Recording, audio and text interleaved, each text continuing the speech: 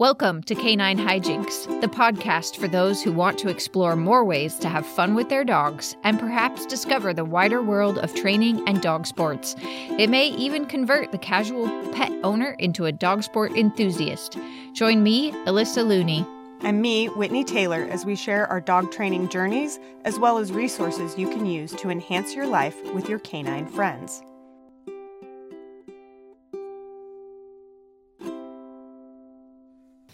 Welcome to this special episode of Canine Hijinks with our guest, dog trainer extraordinaire, Sarah Stremming. We are so glad you've chosen to join us here today. That's right. We're talking with Sarah about the 4 steps to behavioral wellness, which is the foundation for keeping our pet dogs healthy and enriched. Sarah Stremming, the founder of The Cognitive Canine, is a dog trainer, dog agility and obedience competitor, and dog behavior consultant. She travels the globe helping dogs and handlers understand each other better. Her credentials include a Bachelor's of Science degree in psychology from Colorado State University and more than a decade in the field of dog training and behavior. Her special interest area is problem solving for performance dogs. She's committed to education and growth in the field of dog training and attends the innovative training conference Clicker Expo every year. In addition to offering seminars both domestically and across the globe, she coaches teams online and is a faculty member at Fenzi Dog Sports Academy. Sarah has a weekly podcast, which we highly recommend, titled Cog Dog Radio, which you can find on all your favorite listening platforms. Sarah, thank you so much for joining us today. Oh, my pleasure. I'm very excited. Sarah, before we start our conversation, we like to share what we've been up to with our dogs lately in terms of fun. Can you share with us what dogs are in your household and what kind of fun you've been up to with them lately? Well, of course, there are 8 dogs in my household, but I'll talk to you about the 3 that I claim as my own. So Iggy is a 12-and-a-half-year-old Border Collie. She's retired from agility. And she's deciding if she's retired from all things. We're on a little break right now, but we do train for competitive obedience and fitness with her. Felix is a 6-year-old Border Collie. He is doing agility and obedience as well, getting ready for his obedience debut. And we just decided that I think we're going to go to Cynosport this year. So he and I have really kind of just recently become a team, I think, in agility. And Rhea is my puppy. She's 9 months old. She's an Icelandic sheepdog, and she has been starting in her agility foundations, and she's a super fun little dog. And of course, we do lots of hiking. We did 5 miles today because the weather was nice and cool, and we're really excited about the fall where we can just hike for a long time and not worry about needing a lot of water. Sweaty, hot mess. Yeah. Yes. Yeah. Yeah. There were clouds in the sky today, and there were clouds. So nice. Yes, for sure. That's awesome. Alyssa, what have you been up to? Well, since I'm down to only 1 puppy now from my litter, have been enjoying a little more free time and puppy socialization. I took him to get his first puppuccino today, as well as visited Mud Bay, Home Goods, and Cabela's, and did a tour around my office too. So he got lots of socialization today, and then he's actually hanging out with a friend of mine for the weekend. So the puppy's having a lot of fun, and my adult dogs are a little happier to be getting more training on a regular basis at this point. So that's what we've been up to. And so, Whitney, that leaves you. I was mostly on vacation last week with my kids. We did a very kid-centric vacation. Good Lord, it was exhausting. So my dogs were staying with my family. My brother kept Sprite, and it's really interesting to hear about his adventures with her. He takes her to the dog park, which gives me like heart palpitations, but it's what he can do with her, and she really likes it. She's a very social dog, and he took her to a pet store, and they like went on a walk to the pet store, and apparently had a conversation with the person working at the store, and he said, yeah, she's just such a good dog. She makes you forget how much work Border Collies are. My sister must do a lot of work with her. And so I love that he appreciates that she's like that there's a lot that goes into the fact that she can be really kind of well behaved and contained for at least a couple of days at 17 months. So that was they had an interesting vacation while I was on vacation. So yeah. So, Sarah, I've been an avid listener of your podcast ever since I went to Cynosport in 2016, and a mutual friend of ours who was driving with me told me about it. And I've also attended a few of your seminars, and I've found all of your advice to be incredibly beneficial, not only for my journey with my Border Collie Gadget, but also in how I think about dog training in general. And I know that we could spend hours talking with you about a variety of topics, but we thought it would be best to discuss your foundational concept for the health and wellness of dogs. And you tend to call it the 4 steps of behavioral wellness.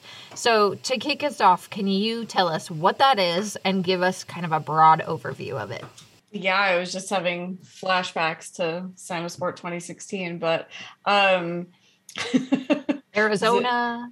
It was beautiful. It was Scottsdale. It was a particular time for our country. Yeah. So that's right. That's my main memory. The election happened. And we all tried it. Yeah.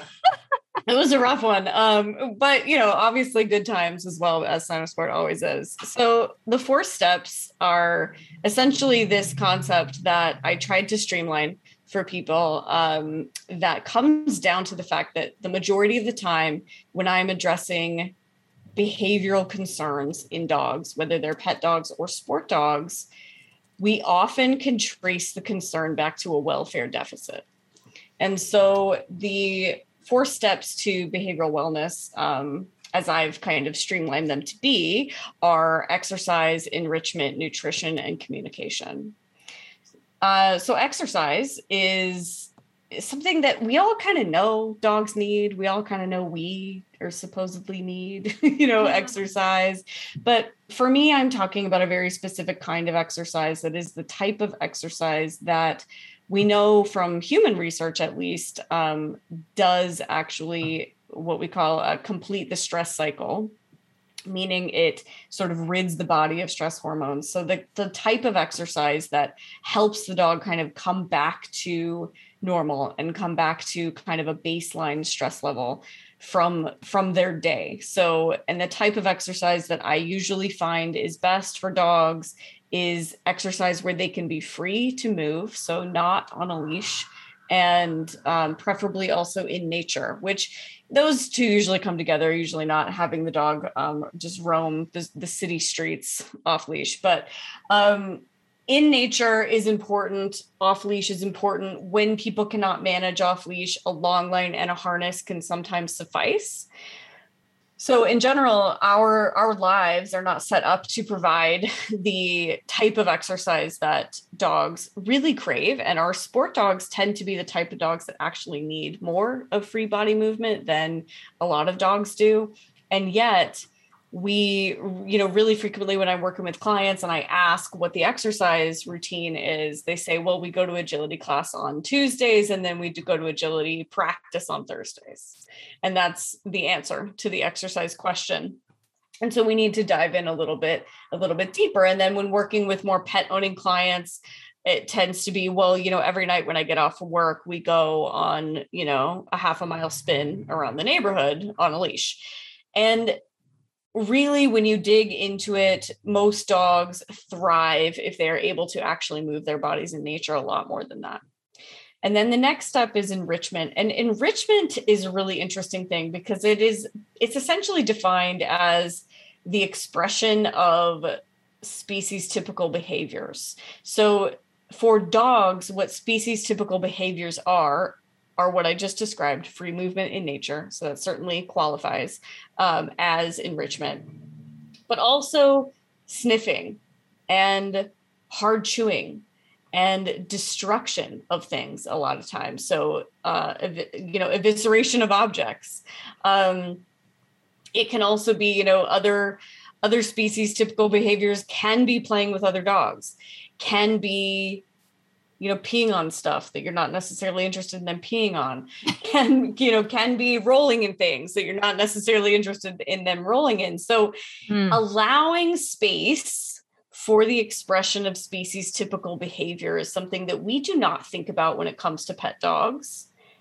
But if you looked at, say an animal in a zoo type environment, so a captive type environment, and you looked at that environment and you went, this looks nothing like that animal's natural environment, and it's not allowing for you might not think the problem is it's not allowing for species typical behavior, but you would look at it, if they had the penguins like in a sand pit without any water, that would bother you.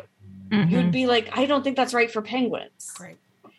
And so the reason that the penguin habitat at a good zoo looks like a wild penguin habitat is enrichment, is so that those animals can express species typical behaviors. And the reason that's important is welfare. The reason that's important is behavioral wellness. And so it's important for dogs as well to be able to express those species typical behaviors. And a lot of them don't fit well into our lives again. And so we have to intentionally make room for them with activities. Nutrition is one that, I'm not a vet and I'm not a nutritionist, so I don't give people specific advice here. But what I often comment on is whether or not the dog looks in good health. Like, do they have good hair coat? Are they itchy? Do they have inflamed ears or feet? Things like that need to be discussed with the veterinarian. We need to be making sure that the dog is eating a diet that actually works for him. And truly, when it comes to dog food, just if you want to get in a real fight, forget politics, talk about dog food on the internet. It is serious. So people take it really seriously. So for me, I'm interested in looking at the dog and saying, does this dog appear to be in physical health? And also, is his GI health normal? A lot of times with my behavior cases, the dogs are breaking with diarrhea like once a week, twice a week. These are things that are not actually normal and shouldn't just be kind of treated as a symptom, like throwing pills at it every single time it happens, but should rather be addressed at a nutrition level. So often, and again, I go back to zoos where captive animals are being kept. And if it's a really good zoo, they've got a nutritionist on staff that is designing a species appropriate diet for every single animal in that zoo. And then we've got dogs who, we might just be feeding whatever we've always fed, and it might not be working for this particular dog. I have a friend who worked with the big cats at a major zoo. And if she wanted to use something as a treat for training, because they trained all these husbandry behaviors, it had to pass through all of the nutritionists on staff to get approval for her to use whatever it was, because they took it that seriously, that the animals were never intaking something that was going to throw off their health. And then the last one, communication. Communication is a behavioral need for every single one of us. If we are living with somebody that we cannot communicate with, that spells, poor behavioral health, poor mental health, right? It leads us to bad relationships. It leads us to all kinds of detriments in our lives. And dogs, I believe, truly are seeking to understand us all the time. I don't know that for sure, of course, but my observation and my belief is that they can take a lot better than they can take confusion. So they really, I observe that confusion appears to be a really detrimental thing to behavioral wellness. And so setting up good, solid communication systems with pet owners, whether they're dog sport people or pet people, is such an important thing to do so that you're both not frustrated. Neither of you are confused. You can always be, if I can say to the dog, and now we're going into this room, and now we're going outside, and now you're going in a crate, or, those, like, if I can actually communicate those things without the dog getting confused, needing to be corrected, needing to be told you went to the wrong place, all of that makes our lives so much easier with them. So those are the 4 steps. It's exercise, enrichment, nutrition, and communication. So I think that's amazing. And I'm like, I had a thought. So I'm thinking, now that I've had a million thoughts.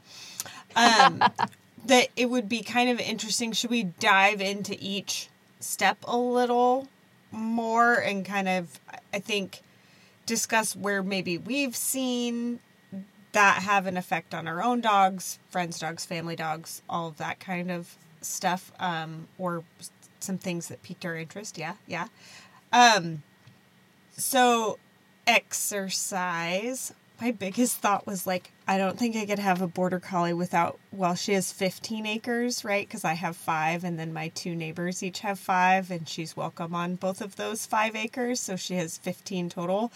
How could I have a border collie without her? Like, she just roams. She roams. And I've gotten to the point where at first I was really worried about it because I felt like we weren't going to build a relationship if she had this like roaming free time and she got all of these reinforcers from her roaming time. And now I just think of it as good for her mental health. I'm like, well, you haven't gone, go do your thing, because she rolls in things. She digs, she chases. Mm-hmm. Like, she really is doing a lot of enriching behavior. And like, yes, I could manufacture a lot of that, for her type of a thing, but why? She's just out there being a dog, doing dog things. And, so I can't imagine, I don't, because I don't have places that I go and hike with dogs. And like, so it's such a privileged thing to be able to say, like, I just own land, so I don't have to walk my dog. But it was a lifestyle choice. Well, it was, but you're bringing up a good point that when your border collie is given free choice, that's the life she lives. And I think that would be true for a lot of dogs, not just border collies, but border collies in particular do need to move their body quite a bit. She's also engaging in all these species and breed typical behaviors as she's doing so. So that's enrichment, not only exercise.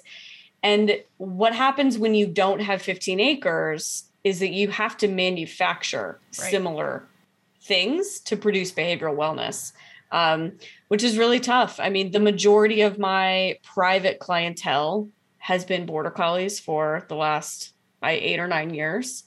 And this is usually the issue. People don't have 15 acres. People live in suburbia. They live in suburbia with their dog or in the city with their dog. They have this dog. They love this dog. And their dog has all these behavioral concerns. And if their dog had 15 acres, they wouldn't have any of these behavioral concerns, but they don't. And so we have to bridge that gap for people and provide, ways that they can help manufacture those things that you just described. And it's a tall order. It's not a small thing, for sure. Yeah. I think the exercise one is interesting to look at because I've had several different breeds in my household. So Tug was a Vizsla. When we went outside, we were lucky enough to have property also. He wanted to wander and sniff. He had no interest in playing with the dogs, playing with me, nothing. That was what he wanted to do. Tilly wants to hunt mice. Thank God we don't have rats. So she hunts mice. She's a rat terrier. Jet is my first border collie, and he is the one who quite often, and especially if he hasn't had enough exercise, we will go outside and he will sprint at least 1 lap around the entire back 5-acre field. And then he can forage and hunt for critters and eat blackberries or whatever, but he has to have that movement before he's capable of doing that. And Lincoln, he likes to hunt and is quite a successful hunter, but if he could snack or roll and poop or something, he would rather do that. Yeah. Did you have Tug as a puppy? When you had Tug as a young dog, did you have property? No. So I got him at 6 months old, and I had no idea what I was getting into. He's a Vizsla, right? Yeah. Because Vizslas, so anxious. When they're young in particular, need to move their bodies a ton. A lot. So oddly enough, before I got Tug, I actually had 2 of his litter mates that went down to my brother's house in Texas and to have property. But I had them just for about a month between getting them from the breeder and bringing them down to Texas. And one of those puppies, I could not get enough exercise into that puppy, and he drove me up the wall. He would whine all night. He could not settle. I started putting him, I was not a dog nerd at the time, so I had no idea what I was doing, but I had a treadmill, so I started putting him on the treadmill, which in dog nerd land is normal, but in normal person land it wasn't. So, people thought that was hilarious. But it was the only thing I could think of because I could tell that dog needed so much more than I could give him to settle. It was insane. I've never had a puppy like that again. I hope I never do. But I also have land, so maybe I do have dogs like that, and I just don't know it. The interesting thing, though, is that ties, to me, directly into enrichment. So you're trying to get this puppy all this exercise. You've got the treadmill thing going, so it's not doing sort of that in-nature body movement stuff. And so if you're talking to Sarah, then Sarah is going to ask you, what are you doing for enrichment? Yeah, isn't that kind of... Is that how the consultations go, Sarah? Well, it can be, I always ask, like, what's the exercise routine? Right. What's normal? What's your normal for the dog? And, I will say the tides are kind of changing. It used to be that people were like, what do you mean I should take the dog on an off leash walk ever? And, more and more and more people, especially if they contact me, they already know that I'm into that. They already know that I'm going to recommend it. So they probably already tried it. They've tried so they're trying to do it. But for instance, for your young Vizsla, young sporting dogs in general do have very high exercise needs. And then they also like to do things like use their nose to find stuff. Mm-hmm. And I would be so inclined as to, when we say species typical, we can make a long list of what's typical for the DOG, the dog, as a species. And then, though, they're actually the most diverse species on planet Earth because of the breeds that we've created. And so then, in addition to that, we have breed specific or breed typical behavior. Mm-hmm.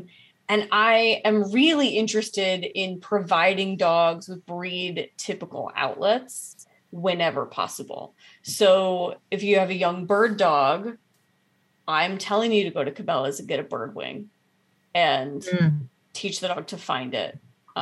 Put it on the end of a flirt pole if you've got a pointer and have them follow it and point it.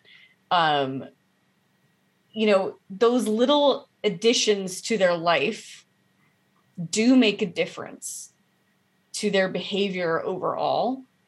What tends to, be hard for people is that they'll try to make these tiny changes.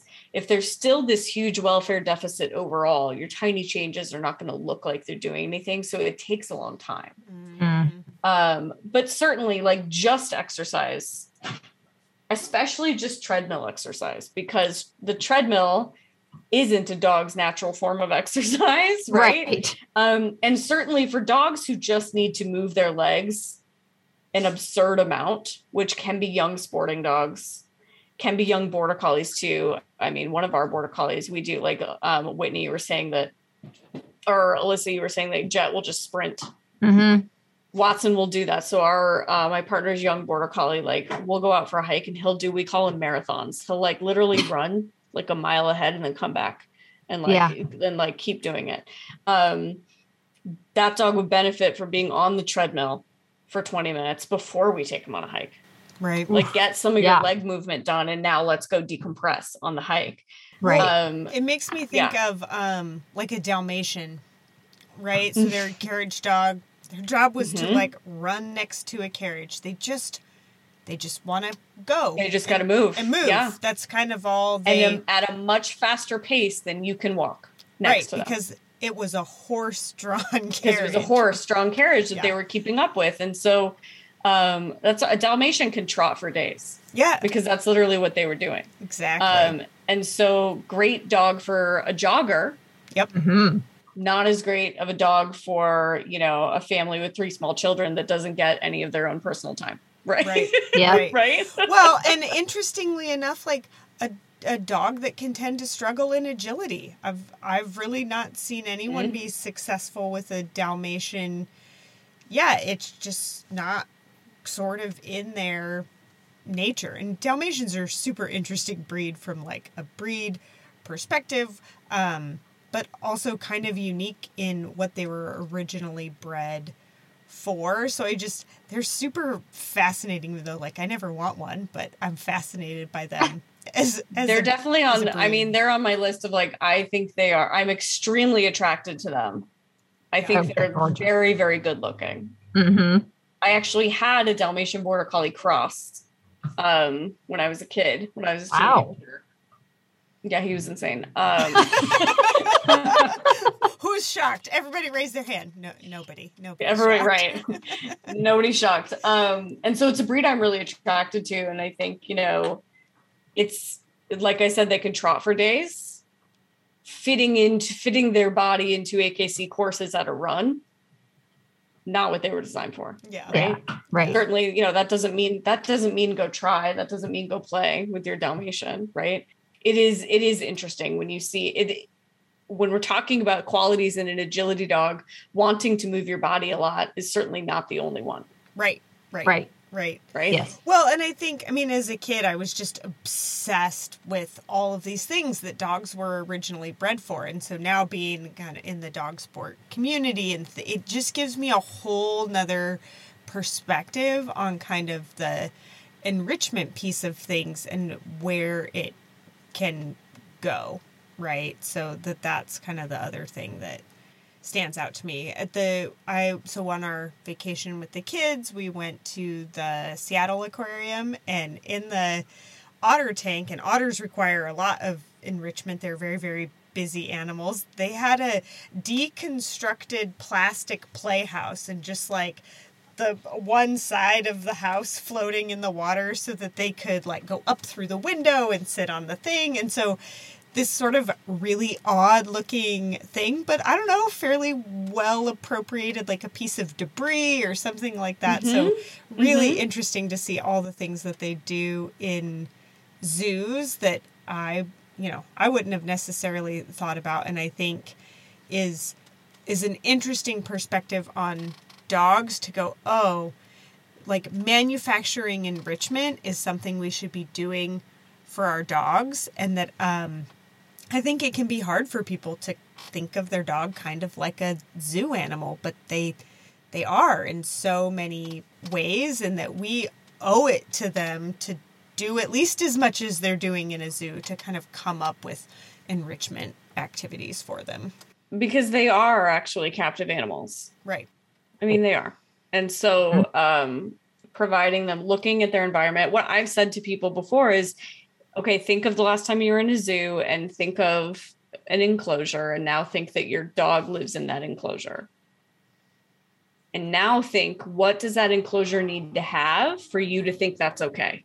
Yep. Boy, that's a great visual. Right. And now we're talking. And now we're talking about what changes need to be made. My house is full of snuffle mats and bones and toys. And I mean, it's a dog wonderland.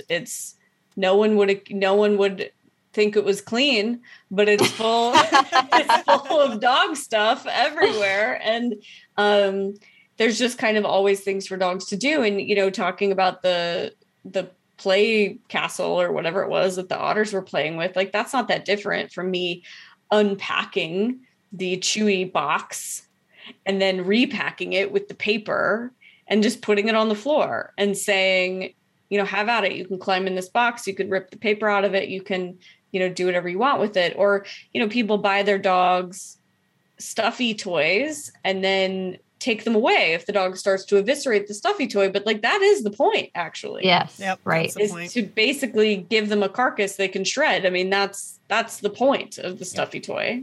Yep. Yeah. That's why I have so many. Yeah.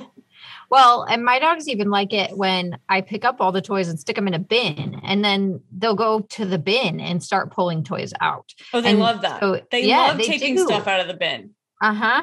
And I've had, now my Facebook feed is mostly full of dog people. And so the few that aren't are just like family and friends, and they just think I'm weird. But prior to having all of the dog people as friends, I started dabbling with things like, here, shred the junk mail. Mm-hmm. And, the people would be like, why would you ever let your dog practice that behavior? Right. But the reality was that they were more pleasant to live with when I would let them do that stuff, and the paper wasn't going to hurt them. And so back to my Vizsla, who of course was a super anxious dog, when I'd do things like that, stuff he could actually de-stuff, or just a food scatter where I'd throw kibble all over the living room or in the grass in the backyard, or I did a lot with Tug and Daisy. I would have them stay on their beds and then go hide a toy somewhere, and they'd go find it. And they loved that game. And it took very little effort from me, but especially when the weather was awful, it was a great way to get them moving and sniffing and searching for something. And then they were fine to live with because I didn't have property at the time. And those kinds of things made just a huge difference in our ability to like each other all the time. So, Sarah, are there like 2 or 3 things that for general people listening you think are kind of always a good option, sort of regardless of breed, to add? You mentioned a snuffle mat. I'm guessing most people don't know what that is. You want to talk about that a little bit? Yeah, sure. So a snuffle mat is essentially like almost like a high pile carpet sort of rug.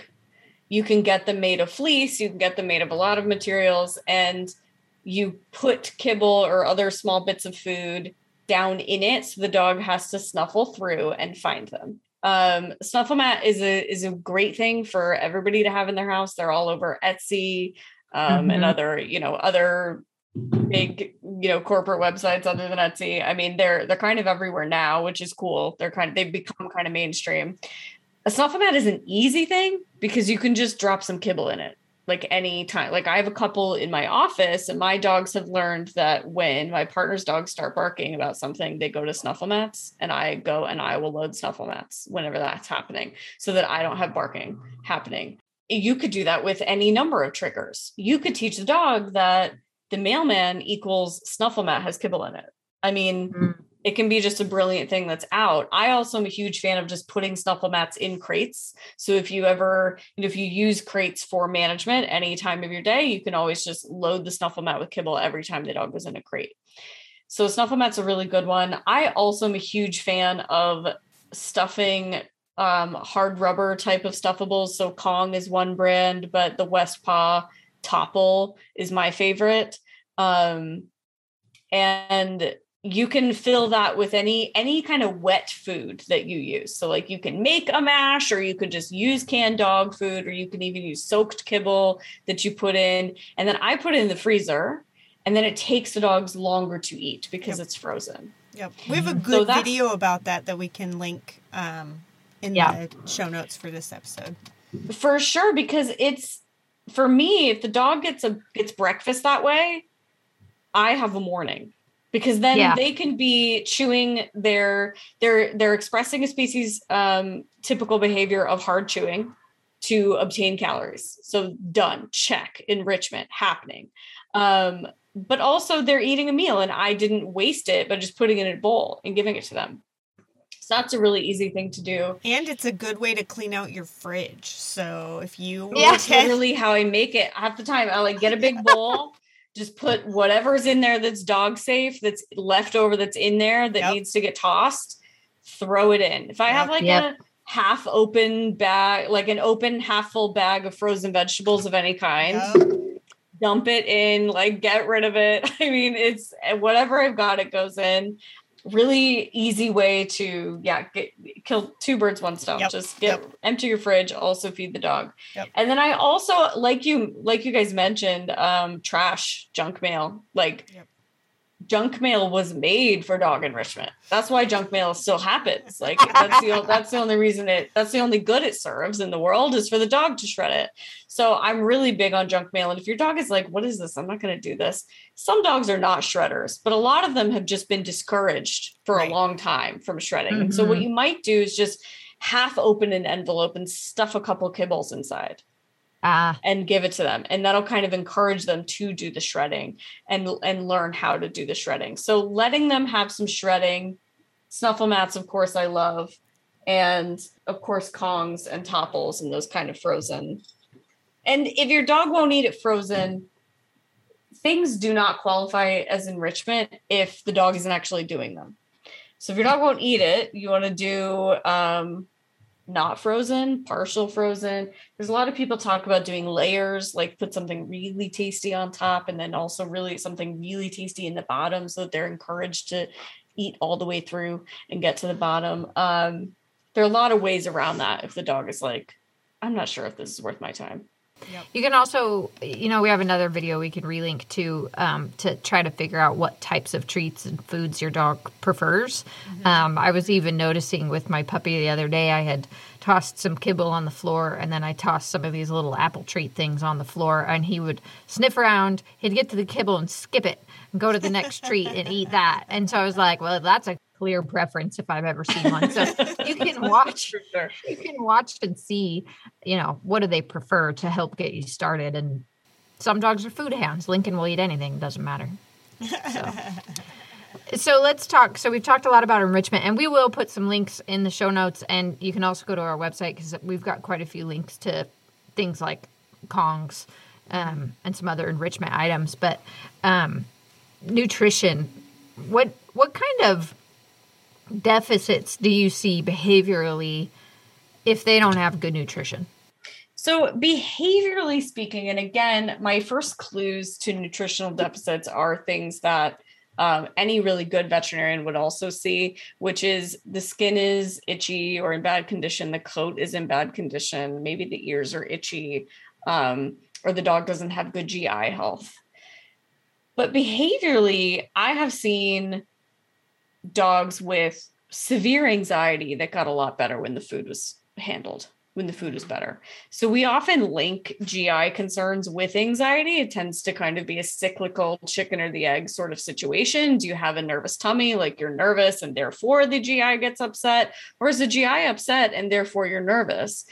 We don't actually know, but what we do know is those, because you just don't feel good. And what we do know is those things are linked for sure. And so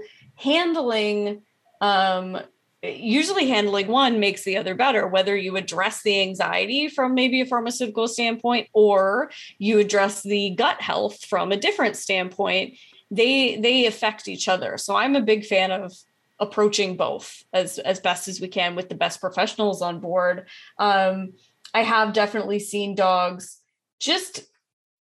it's almost like their worldview shifts. Like when they wake up and they're finally well fed and they finally feel better, it's like, okay, now I can cope with the stressors of today. And if you think about it, as a person, life is hard and life is stressful and you face a lot of different stressors on any given day. If you also feel sick on top of it, your reactions and your behavior are going to be more extreme.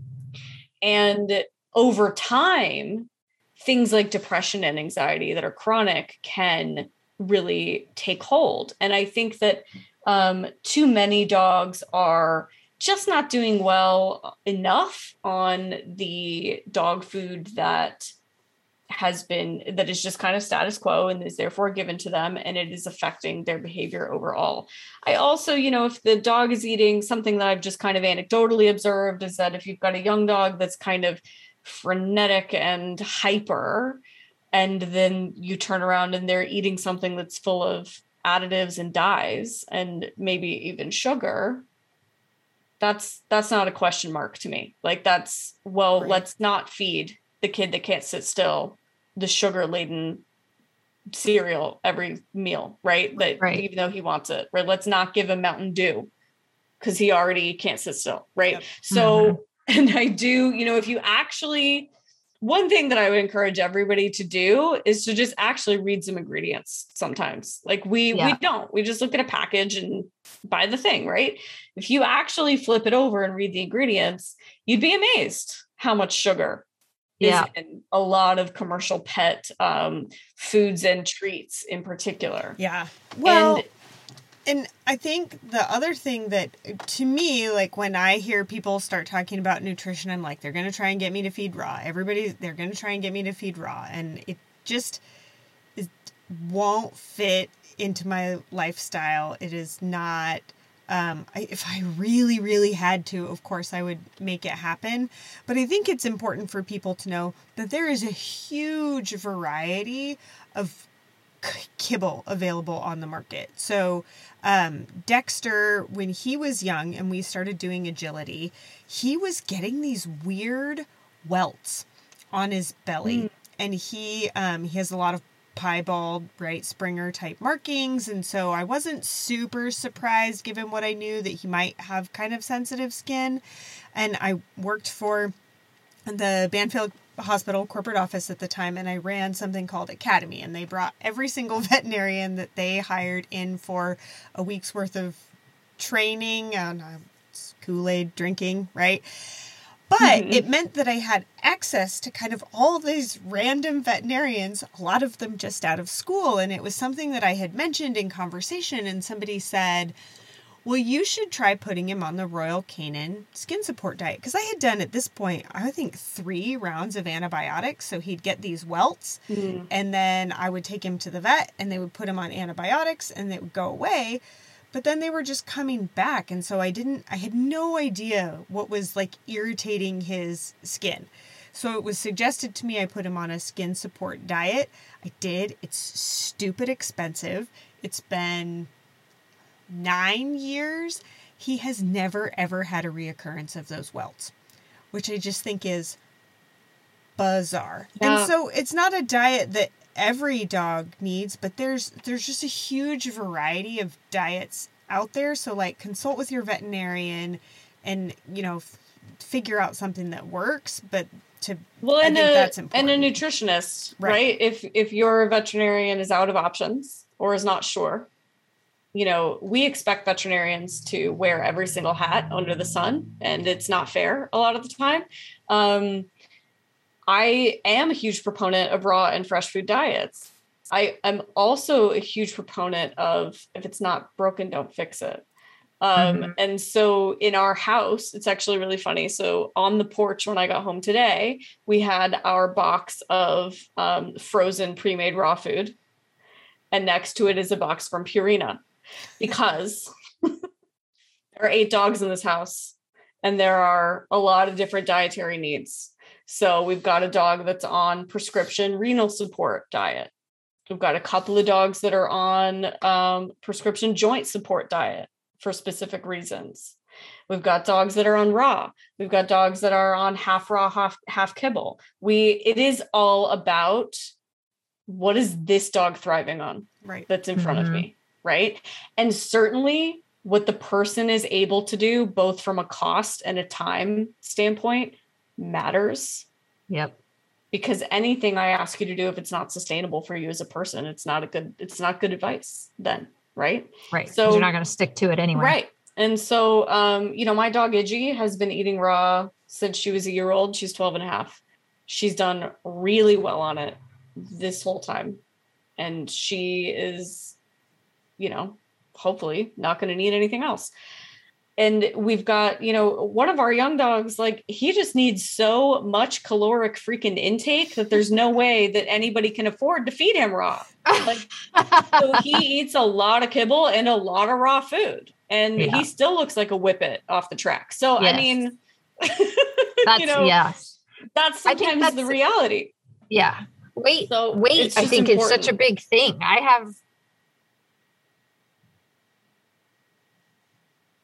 not as easy. So he doesn't need as much food. They need more food, or he needs a little lower calorie food, and they need a higher calorie food. My Vizsla was really hard to put weight onto, really hard. And so he always looked really skinny. And when I went to raw briefly, I couldn't keep weight on him. But, like you said, you couldn't, because it's really efficient. It's really nutrient dense. You eat, a little bit of it, and it doesn't pack anything on. And it's very much, for me, it's all about what's going on with this dog and what can we figure out that works best for this dog. Yep. Yeah. And also the person that's attached matters. Yeah. And something that I hadn't realized until I don't know when, but in any case, something that might be interesting and a little bit of an incentive to look at nutrition is that when you have good nutrition on your dog, their poop is smaller. Yes. They poop a lot less. Yeah. A lot less. Yeah. Huge motivator. Your dog is pooping 4 times a day. You got to look at normal. the food. You got to look at what's going on with normal. the food. Nobody needs to be picking up that much. No. Well, and so it's really interesting. I went to a nutrition seminar, webinar thing through Fenzi Dog Sports, and I was fascinated. So to Sarah's earlier point, depending on the veterinary school, you may get 1 or 2 classes on nutrition. So I would recommend, as you say, for find a board certified nutritionist, especially now that it's easier to consult with folks online, that you're going to get a really huge difference in education. That was something that was really interesting working in the veterinary industry, knowing that most people were looking for a nutrition recommendation from their veterinarian, but their schooling really doesn't support it by and large. So that's something to keep in mind. But so in the webinar, my hugest takeaway was that if you look at the dog food package and look at the recommended feeding amounts, for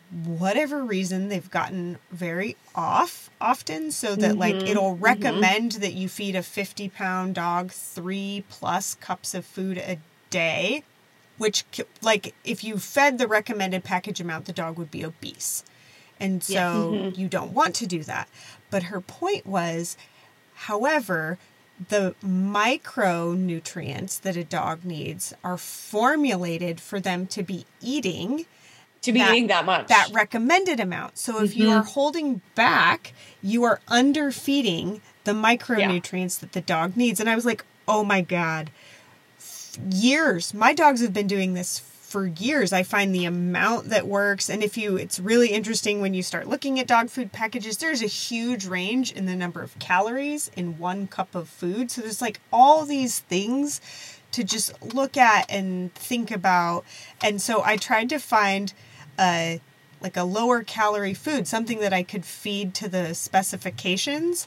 And, oh my God, the poop, I was like, what happened to your poop? I won't be buying that food again. So they liked it just fine. It was good calorie wise, but then I'm like, it's fillers. It's low calorie because it's actually loaded with, it can be loaded with fillers if it's low calorie. Yeah. It's a tricky world that can feel really daunting for a normal person to try to navigate. So that's why I recommend, there's actually a lot of good resources. And I can even throw you guys a couple of links that you can put up that I trust, that awesome. I can send people to, because it's not my job to tell them what to feed, but it is my job to say, hey, I think whatever you're feeding is not working because of these reasons. And so here's who I think you should reach out to. You always start with your GP who knows your dog best. And then we can go from there, because in the same, nutrition is the same with behavior. When it comes to veterinary education, it's just a gaping black hole. And the reason it is because they're training these people to be a surgeon and a dentist and a pediatrician. I mean, they're training these people to be everything in 4 years. So and don't forget the cows and the pigs and the et cetera, as we have talked about. You also need to know how to treat every single animal under the sun. I mean, it is ridiculous, actually. And so that they come out good doctors that can take care of your dog is actually incredible. And so I feel like give them the benefit of the doubt and be like, hey, do you have somebody that you use for this? And if you don't, what do you think of this person? And can we do a 3-way conversation so that everybody's in the loop here and we figure out what best to feed this dog going forward? Well, and so I do want to follow back on because it sounds a little bit daunting getting into all the weeds of this, that again, if it's not broke, don't fix it. If your dog is healthy and not having major issues, don't worry about what you're feeding your dog. It's fine. It's fine. Yeah. So what's the fourth? Communication. We haven't talked yet about communication, but when I hear make sure you can communicate with your dog, I know what you mean, but I also have these like visions of the people who, and I actually converse with my dogs too, but even though they can't understand me, but it's like, hey, Gadget, we're going to go downstairs now. Will you come with me, please? And I don't think that's what you mean. It's not. And I talk to my dogs all day too. I mean, I'm constantly talking to them, but I think giving people some concrete things that they can do to improve communication between them and their dogs is more what my interest is. And I have two kind of general recommendations that I give everybody. And the first one is from Kathy Sadeo. She has a book called Plenty in Life is Free, which is a really fantastic just examination of the way that we live with our dogs. And it's called SMART times 50, and it's an acronym. It stands for See, Mark, and Reward Training. And the times 50 means that your goal is 50 times a day. So what that looks like is you see the dog doing something right or doing something that you like. So that's the C part. You mark it, meaning you communicate to the dog that you liked what you just saw. And that can look like praise. That can look like maybe the word yes. That could look like a click if you're using a clicker. But it could also, if you're a crazy person that lives with 8 dogs like me, it could look like just saying that dog's name specifically, just out of context. Just I said the name, nothing else was happening, but I said your name. And reward means, and then you deliver a small piece of food or give some other kind of reinforcer. And then obviously training. And then the 50 times a day part is that you can just have stashes of food all over your house. I encourage people to just have little cookie jars everywhere that are high up that the dog can't access, that they can catch the dog doing something right, mark the dog for that, go to the cookie jar, get one piece of kibble out and give it to them. You can make it a game with your family. You can have 50 kibbles in a bowl that's sitting somewhere in the house. And we want to make sure that bowl is empty by the end of the day. So we all caught the dog doing something right today, and now the bowl is empty. The reason it's times 50 is the same reason that if you go to a PT and they tell you to do 20 reps of something, it's because they're hoping you do 5. So it is a high bar so that you do it, so that you're thinking about it enough, so that you're doing it as much as kind of you can. When you implement SMART times 50 and you just start telling the dog things that are right, you do a couple of things, you achieve a couple of goals. One is that you increase those right behaviors that you like. And some examples of right behaviors might be flopping down on a dog bed, might be looking outside without barking, might be, waiting on one side of a door before I release you, might be any number of things. And it makes you a more keen observer of your dog's behavior, which is what makes you a better dog trainer and a better kind of conductor of the dog's world and the dog's life. But the other thing that it achieves is it increases the presence of positive reinforcement in the dog's world. And when we have an environment that is rich with positive reinforcement, we have fewer behavioral concerns, and we certainly have fewer welfare deficits. For me, the thing that I think is amazing about that is that it gets you away from this conundrum of you can't train the absence of behavior. So right. Often what people want to do is they want their dog to stop doing all of these things. Right. And they don't have a real good gauge on, well, what is it I want my dog to do? What is the behavior that I want? And so if you are catching them doing the thing that you want, which sort of feels like an absence of behavior because they're maybe not doing anything, it's such a good way to kind of get around that issue. And then at the same time, you've got a dog wandering around going, what can I do? What will get me this reward? And so, then they're more mentally active too, in a way, right? Well, they can be. And basically, it just is acknowledging the fact that we are socialized to notice problems. Right. Not positives. Right. Right. Mm. It is much easier for us to notice that somebody left their coffee mug on the table than it is for us to notice that somebody put their coffee mug in the dishwasher. Right? Like it's easier for us to notice a problem than it is for us to notice something that we like and want to reinforce. And so if you have a goal of noticing 50 things a day that are reinforceable, your perspective changes and you start to see things that are reinforceable. And it completely changes the way you see your dog. And it changes the way the dog sees you.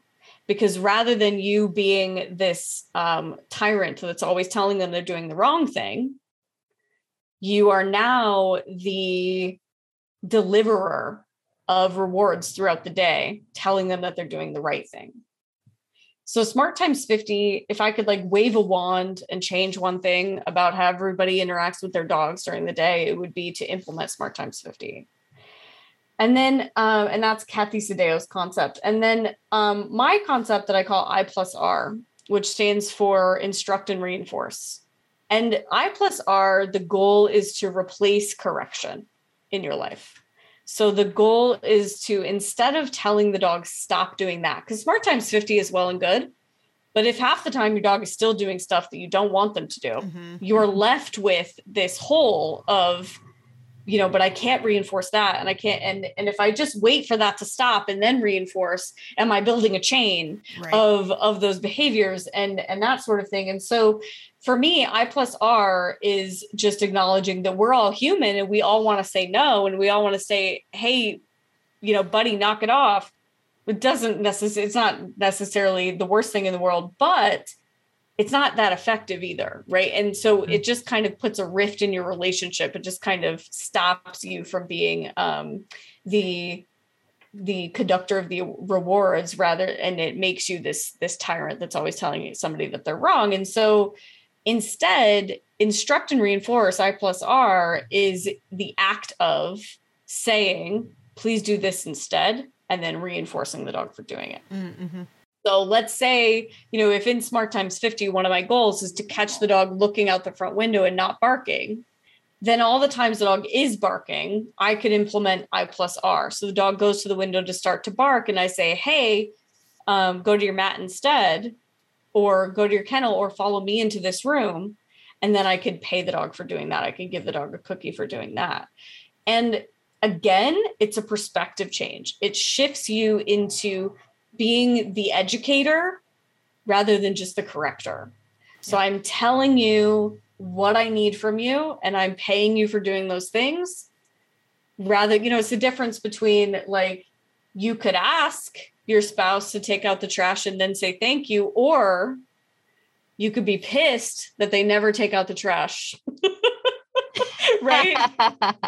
So there are two ways to go through this, right? And so it's, in good communication, it is all about asking for what you need and then appreciating it when you get it. And it's the same with dogs. So just say, like, they don't know that barking is obnoxious. Can I just say for once and for all, like, dogs don't understand that barking is annoying to human beings.